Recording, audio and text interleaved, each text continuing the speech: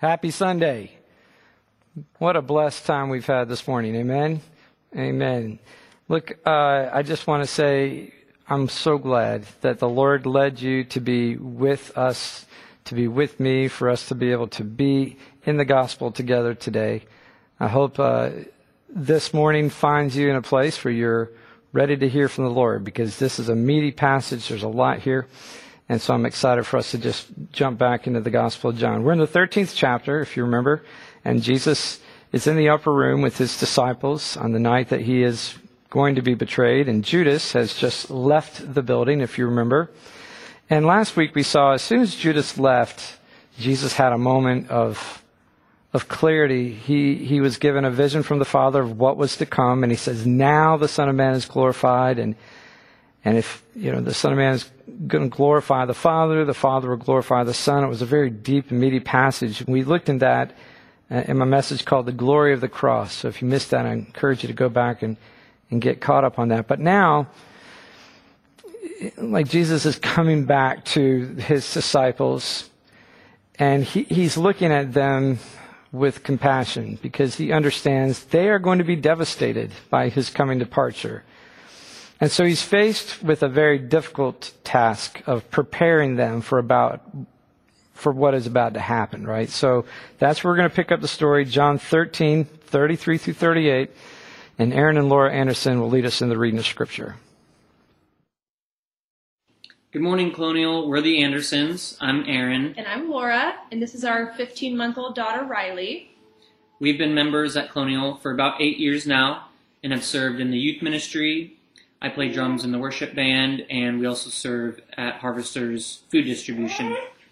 The scripture we're going to be reading from this morning is in John 13, verses 33 through 38. Little children, yet a little while I am with you. You will seek me, and just as I said to the Jews, so now I also say to you, where I am going, you cannot come. A new commandment I give to you, that you love one another, just as I have loved you. You also are to love one another. By this all people will know that you are my disciples, if you have love for one another. Simon Peter said to him, Lord, where are you going? Jesus answered him, where I am going you cannot follow me now, but you will follow afterward. Peter said to him, Lord, why can I not follow you now? I will lay down my life for you. Jesus answered, will you lay down your life for me?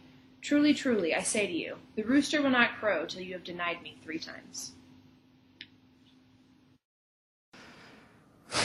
The word of the Lord. Amen.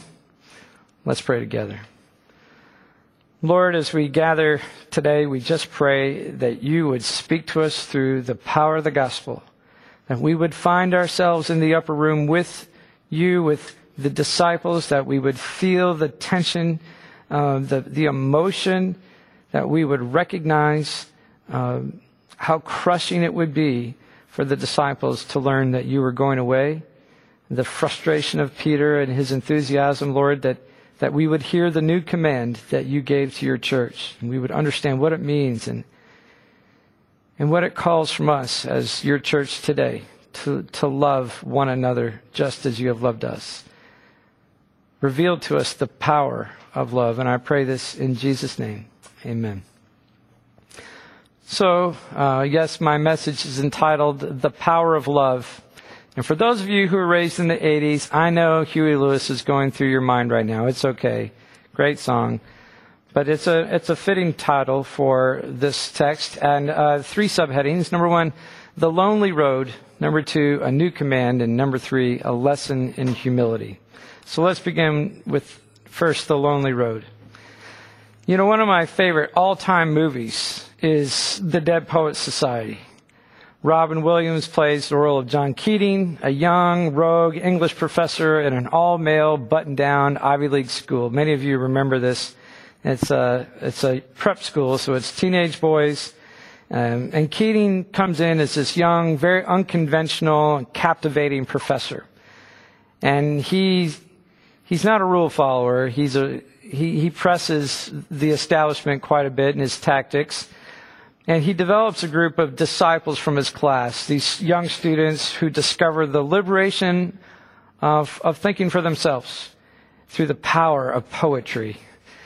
Keating teaches his students the great Latin phrase, carpe diem, seize the day. I remember after watching the movie, we all talked about carpe diem for months, if years afterwards. The young men follow his lead in the movie. They create a secret group called the Dead Poets Society. Now, predictably, as the movie goes on, the tension between the old guard and the young idealists comes to a tragic end. And Keating is crucified by the establishment. He's forced to leave. So there at the end of the movie, one of the final scenes, Keating has gone into his class for the last time. He's packing his box, and one of the old guard administrators has stepped in. He's teaching the class, and he's doing it by the textbook to read the definition of poetry and so on. And it's a very sad scene. And it seems that all is lost until one of the students, one of his disciples, stands up on his chair and proclaims, "Oh, Captain, my Captain." And many others begin to do the same thing. And of course, they're quoting that line from the poem by the same name that honors the fallen Abraham Lincoln. You know, there's nothing like the loyalty and affection of young men for their teacher or their coach or their leader. You know, many of us experienced that playing sports in school and that affection that we had for our coach. Many people who have served in the military had that kind of affection, honor, and respect for their commanding officer. And, you know, I just think about my own kids and their respect and honor for the director of the marching band. You know, if you can relate with that bond, that loyalty, that love and affection, then you can probably appreciate the intense, emotional, difficult job that awaits our Lord in this moment. For 3 years, he's called these young men to follow him, to learn from him, to be his students, to be his apprentices. They have traveled many miles together, shared countless meals, experienced the power of God, endured many trials and tribulations together. But Jesus right now knows something they don't. He knows what is about to go down. He knows that the events that will soon take place will be devastating to his students. So Jesus turns to them and he employs a term of great endearment. It's a familial term since they are sharing the Passover meal as a family. And he gently says to them, "Little children, yet a little while I am with you.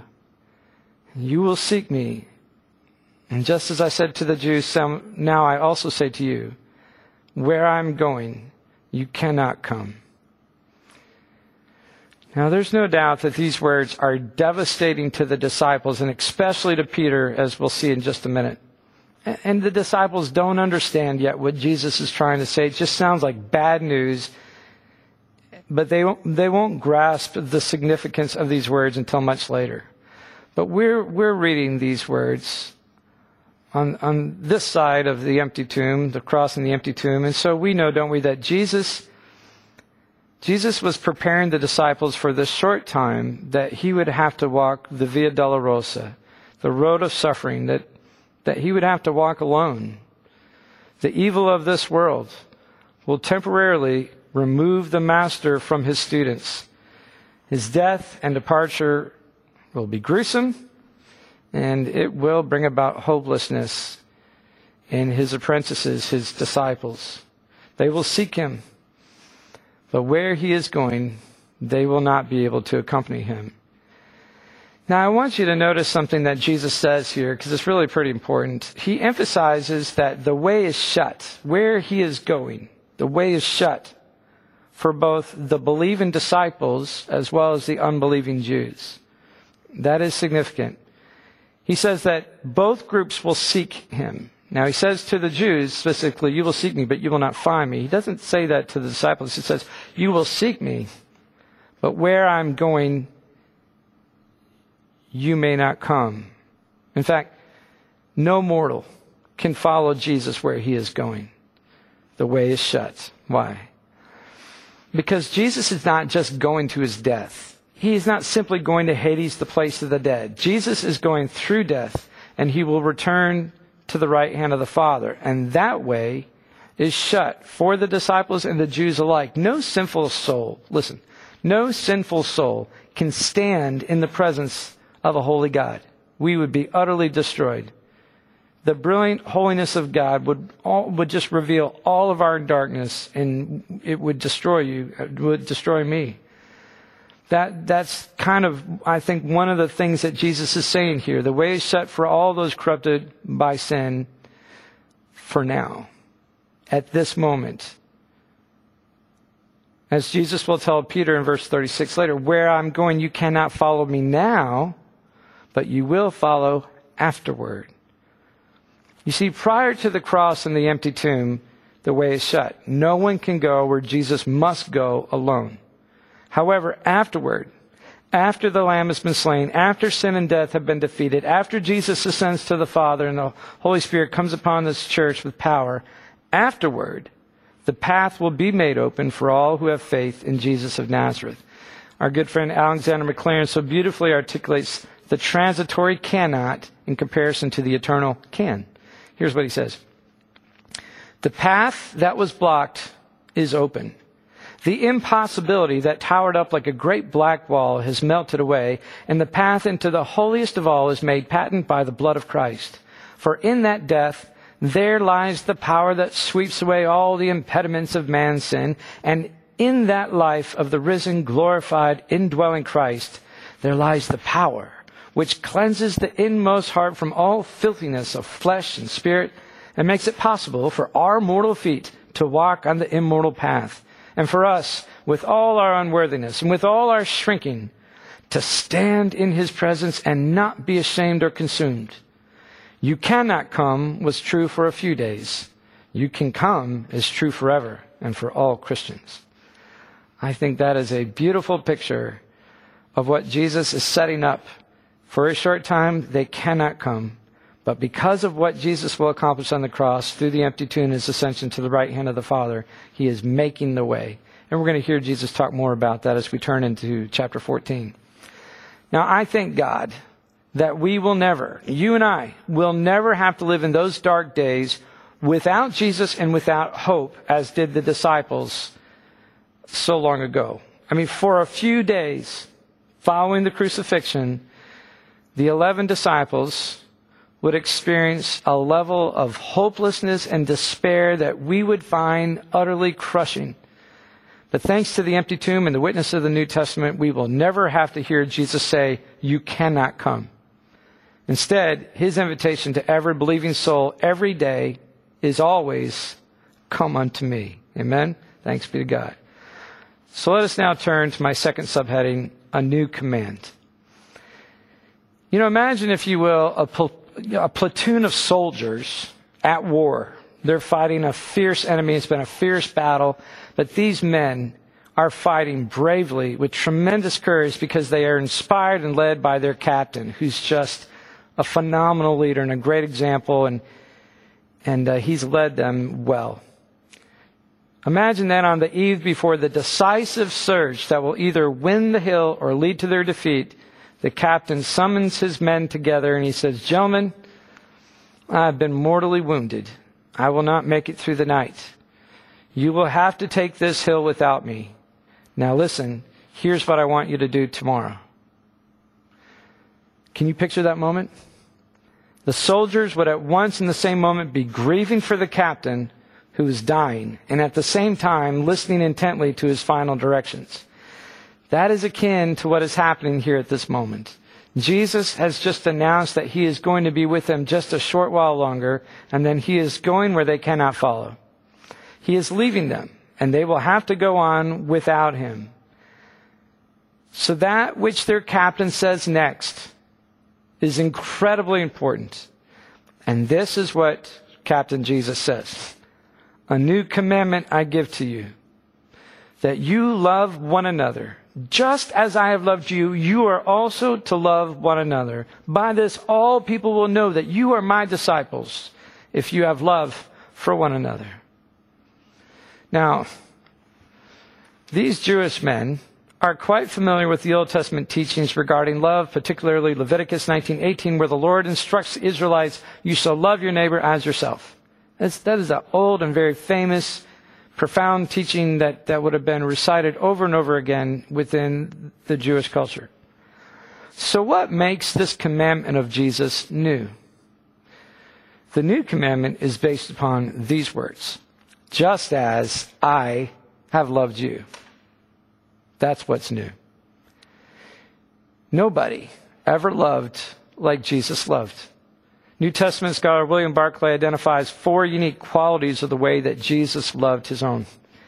Jesus loved his disciples selflessly, sacrificially, understandingly, and forgivingly. Let me unpack each one for just a minute. First, Jesus loved his own selflessly. You know, when you and I, as, sinful human beings, when we love somebody, there's always the consideration of what's in it for me. We think to ourselves, if I show love towards this person or these people, will they love me back? How will loving this person or these people make me feel in the end? How much energy will be required for me to love these people or this person? How much time will they require? Can I really afford to fall in love right now when I'm so busy with my career? I mean, we actually think things like this. We wonder, if I love this person, can they reciprocate? Can they meet my needs? The love that we engage in as fallen, sinful human beings is almost always a conditional, self-serving love at some level. I mean, we wouldn't blatantly just come out and say that, but I mean, it's generally true. Jesus, however, loved people with no regard for his own welfare or what he would get out of the relationship. He loved them with the pure agape, that's the Greek word, the pure agape, godlike love that is so beautifully articulated in 1 Corinthians 13:4-8, where Paul writes, agape, love, this kind of love, is patient and kind. Love does not envy or boast. It is not arrogant or rude. It does not insist on its own way. It is not irritable or resentful. It does not rejoice at wrongdoing, but rejoices with the truth. Love bears all things, believes all things, hopes all things, endures all things. Love never ends or never fails. This is how Jesus loved. He loved us this way. He loved us selflessly. All right? Number 2, Jesus loved us sacrificially. I love the way Barclay writes this. He says, there was no limit to what his love would give or to where it would go. No demand that could be made upon it was too much. If love meant the cross, Jesus was prepared to go there. Sometimes we make the mistake of thinking that love is meant to give us happiness. So in the end it does. But love may well bring pain and demand a cross. As parents, we touched on this last week. As parents, we know a little of the sacrifice that love demands, right? We give up sleep. We invest ridiculous amounts of money into 1 million pairs of shoes and college educations. We set aside our plans to attend games and concerts. That's just part of being a parent. Parenting requires sacrifice. And the same is true if our marriages are going to last. Sacrifices must be made. There will absolutely be some pain and suffering along the way. And Jesus showed us how to love sacrificially. In fact, he said, if anyone would come after him, we would need to deny ourselves, take up our cross, and follow him. So to love as Jesus loved us is to love sacrificially. Amen? Number 3, Jesus loved understandingly. I'm not even sure that's a real word, but it works. What do we mean by that? Well, Jesus did not love his romantic idea of having disciples. He actually loved these particular men, knowing full well just how messed up they really were. Jesus knew Judas was the betrayer. At some point, we know he knew that. Jesus knew that Peter would deny him 3 times when Jesus really needed his friend the most. Jesus was very familiar with the feuding brothers, James and John, the sons of thunder. Jesus knew exactly how corrupt Matthew had been as a tax collector, how cynical Thomas would become, how dense Philip could be. Real love is not blind. Real love, the truest kind of love, is love with its eyes wide open. It loves not what it imagines a person to be, but who that person actually is. When I think of loving understandingly, I think of the fact that my wife still loves me after 27 years. I find that remarkable because Christy actually knows the real Jim West better than anybody else, warts and all. She sees me at my best and at my worst and everywhere in between. And if she still loves me after all these years, I can rest assured that she loves me understandingly. Just as Jesus loved us for who we actually are, so we are to love others in the same way. Finally, Barclay observes that Jesus loved his disciples forgivingly. Maybe more than any other attribute, forgiveness is the hallmark of Christian relationships and loving. We already know that Peter would deny knowing Jesus 3 times in the moments of our Lord's greatest need, and yet Jesus willingly forgave Peter and entrusted to him the leadership of the church. The very cross itself points to our Lord's determination to forgive us. It is the ultimate expression of unconditional agape love. Barclay writes, "The love which is not learned to forgive cannot do anything else but shrivel and die. We are poor creatures." Listen, and there is a kind of fate in things which makes us hurt most. That makes us hurt most of all those who love us best. For that very reason, all enduring love must be built on forgiveness. For without forgiveness, it is bound to die. Wow, don't you know that's true? Don't you know that's true? That we tend to hurt the people who love us the best.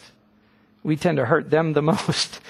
There's something wrong with us, and it's called the sinful condition. And so if we're going to love like Jesus loved, and he said to love each other, to love the church, to love each other as Christians, we must learn to love forgivingly. Amen? I think about, one of the great privileges of my career is to be able to perform weddings.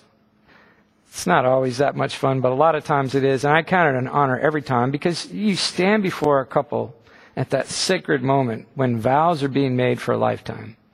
I never take that moment lightly.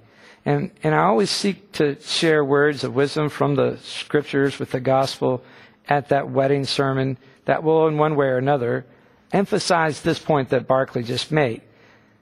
Our identity, our very identity as children of God and disciples of Jesus is found primarily on this truth, that we are those who have been forgiven much at great cost to our Lord and Savior Jesus Christ. It would not be inaccurate to introduce myself as, "Hi, my name is Jim West. I am a forgiven sinner set free by the blood of the Lamb." That's who I am. If our identity is established in the fact that we have been forgiven much, we will be those who are capable of great love. Because, as Jesus once taught in Luke 7, those who have been forgiven much love much, but those who have been forgiven little love little. So, church, the identifying characteristic of true followers of Jesus is this, that we love one another just as Jesus loved us. In fact, the whole world will come to identify us with Jesus based on the quality of our life together. That is, in the way that we love one another. And that is exactly what Jesus states in John 13:35. "By this all people will know that you are my disciples if you have love, this kind of love, for one another." Now, very quickly, I want to observe that this phrase, "just as," in the Greek, points to Jesus not only as our example, but also as our cause. Jesus will be the source and the power by which we are able to love one another as Christ loved us. It is because we have been loved by Christ, and we continue to be loved by Christ, that we will have it within us to love others with his kind of love. In loving each other with this extraordinary love of Christ, it's as though Christ is still walking in our midst. People actually get to meet Jesus when we love people like Jesus loved them. I love that lyric in Les Miserables, "To love another person is to see the face of God." It's just this great hanging moment in that song, and it's beautiful. To love another person is to see the face of God. Indeed, when we love another as Christ loved us, we reflect the very heart of God. Now, sadly, and you know this is true, when we fail to love one another in our Lord's church, when we bicker, when we complain, when we abandon one another, we present a confusing message to the world. The early church father John Chrysostom once wrote, "If the pagan outsider sees a Christian man trembling with fear of death, how will he accept the words spoken in the church of immortality? When he sees us ambitious for power and enslaved by the other passions, he will remain more firmly fixed in his own beliefs, since he entertains no exalted opinion of us. Indeed, we are responsible for their remaining in error, For they have long since come to despise their own teachings, and at the same time to admire ours, but are kept from them by our lives. When they observe us attacking our neighbors more savagely than any wild beast, they call us the plague of the world. These things hold pagans back and do not permit them to come over to us. Now that is a hard quote, but that's not something somebody just wrote recently in 21st century America. That was from a long time ago. It's always been a challenge for us to love one another in the church, in the Christian community, as Jesus loved us. But that's what he said. And more than ever in our country, our life together, our love for one another will determine the effectiveness of our witness and our ministry as a church. And I think we all know that witness must extend beyond the walls of the church. It is the way we love one another out there, in our neighborhoods, in our homes, in the office, at the ballparks, in the public square. Our doctrine is either validated or invalidated by the way we love or the way we fail to love one another. Amen? Let's take that to heart. Let me conclude now with my third subheading, a lesson in humility. As was the case just minutes ago when Peter was too humble to allow Jesus to wash his feet, the boisterous, well-intended fisherman once again challenges his teacher, asking, "Lord, where are you going?" Peter's unconvinced that Jesus need to go it alone. Doesn't matter where he's going, Peter's going with him. He has followed Jesus through thick and thin for 3 years. He is confident that whatever the situation, he and Jesus will get through it together. And we can't help but admire Peter's loyalty and his determination to walk with Jesus no matter where Jesus is going next. Okay, well, once again, Jesus demonstrates tremendous patience with Peter and very gently responds, "Where I'm going, you cannot follow now, but you will follow afterward." Jesus understands Peter. So instead of simply stating that Peter can't follow, Jesus gets a bit more specific and indicates that it's just for now that Peter cannot follow, but that afterward, Peter will follow. Of course, many biblical scholars suspect that Jesus is foreshadowing Peter's martyrdom, but that would have been completely lost on Peter if that was the case. Whatever the situation here, Peter clearly is not willing to take no for an answer. He doubles down and asks once again, "Lord, why can I not follow you? I will lay my life down for you." Peter's loyalty and determination, however sincere, reflects a level of confidence in his own strength and a lack of confidence in Jesus' judgment. In other words, Peter's challenging Jesus. He is not so subtly suggesting that Jesus has grossly underestimated Peter's strength of friendship, his loyalty, and his courage. Peter goes so far as to declare that he would lay down his life for Jesus. Now, the irony here is rich. I'm sure you've picked up on that. In fact, this moment is so rich, all 4 gospel accounts recall this story. Jesus is on his way to the cross to lay his life down for Peter and for all of us. Yet Peter thinks that the greatest good might mean laying down his life for Jesus. In his mind, the life of the followers forfeit to the life of the leader. Never in his dreams did Peter imagine that the leader would lay down his life for the followers. Peter's operating on the assumptions of normalcy, but Jesus is not normal. Nor is the evil afoot this night some kind of normal evil. Spiritual warfare is raging all around him, and Peter has no clue. The powers at work on this night are beyond his comprehension.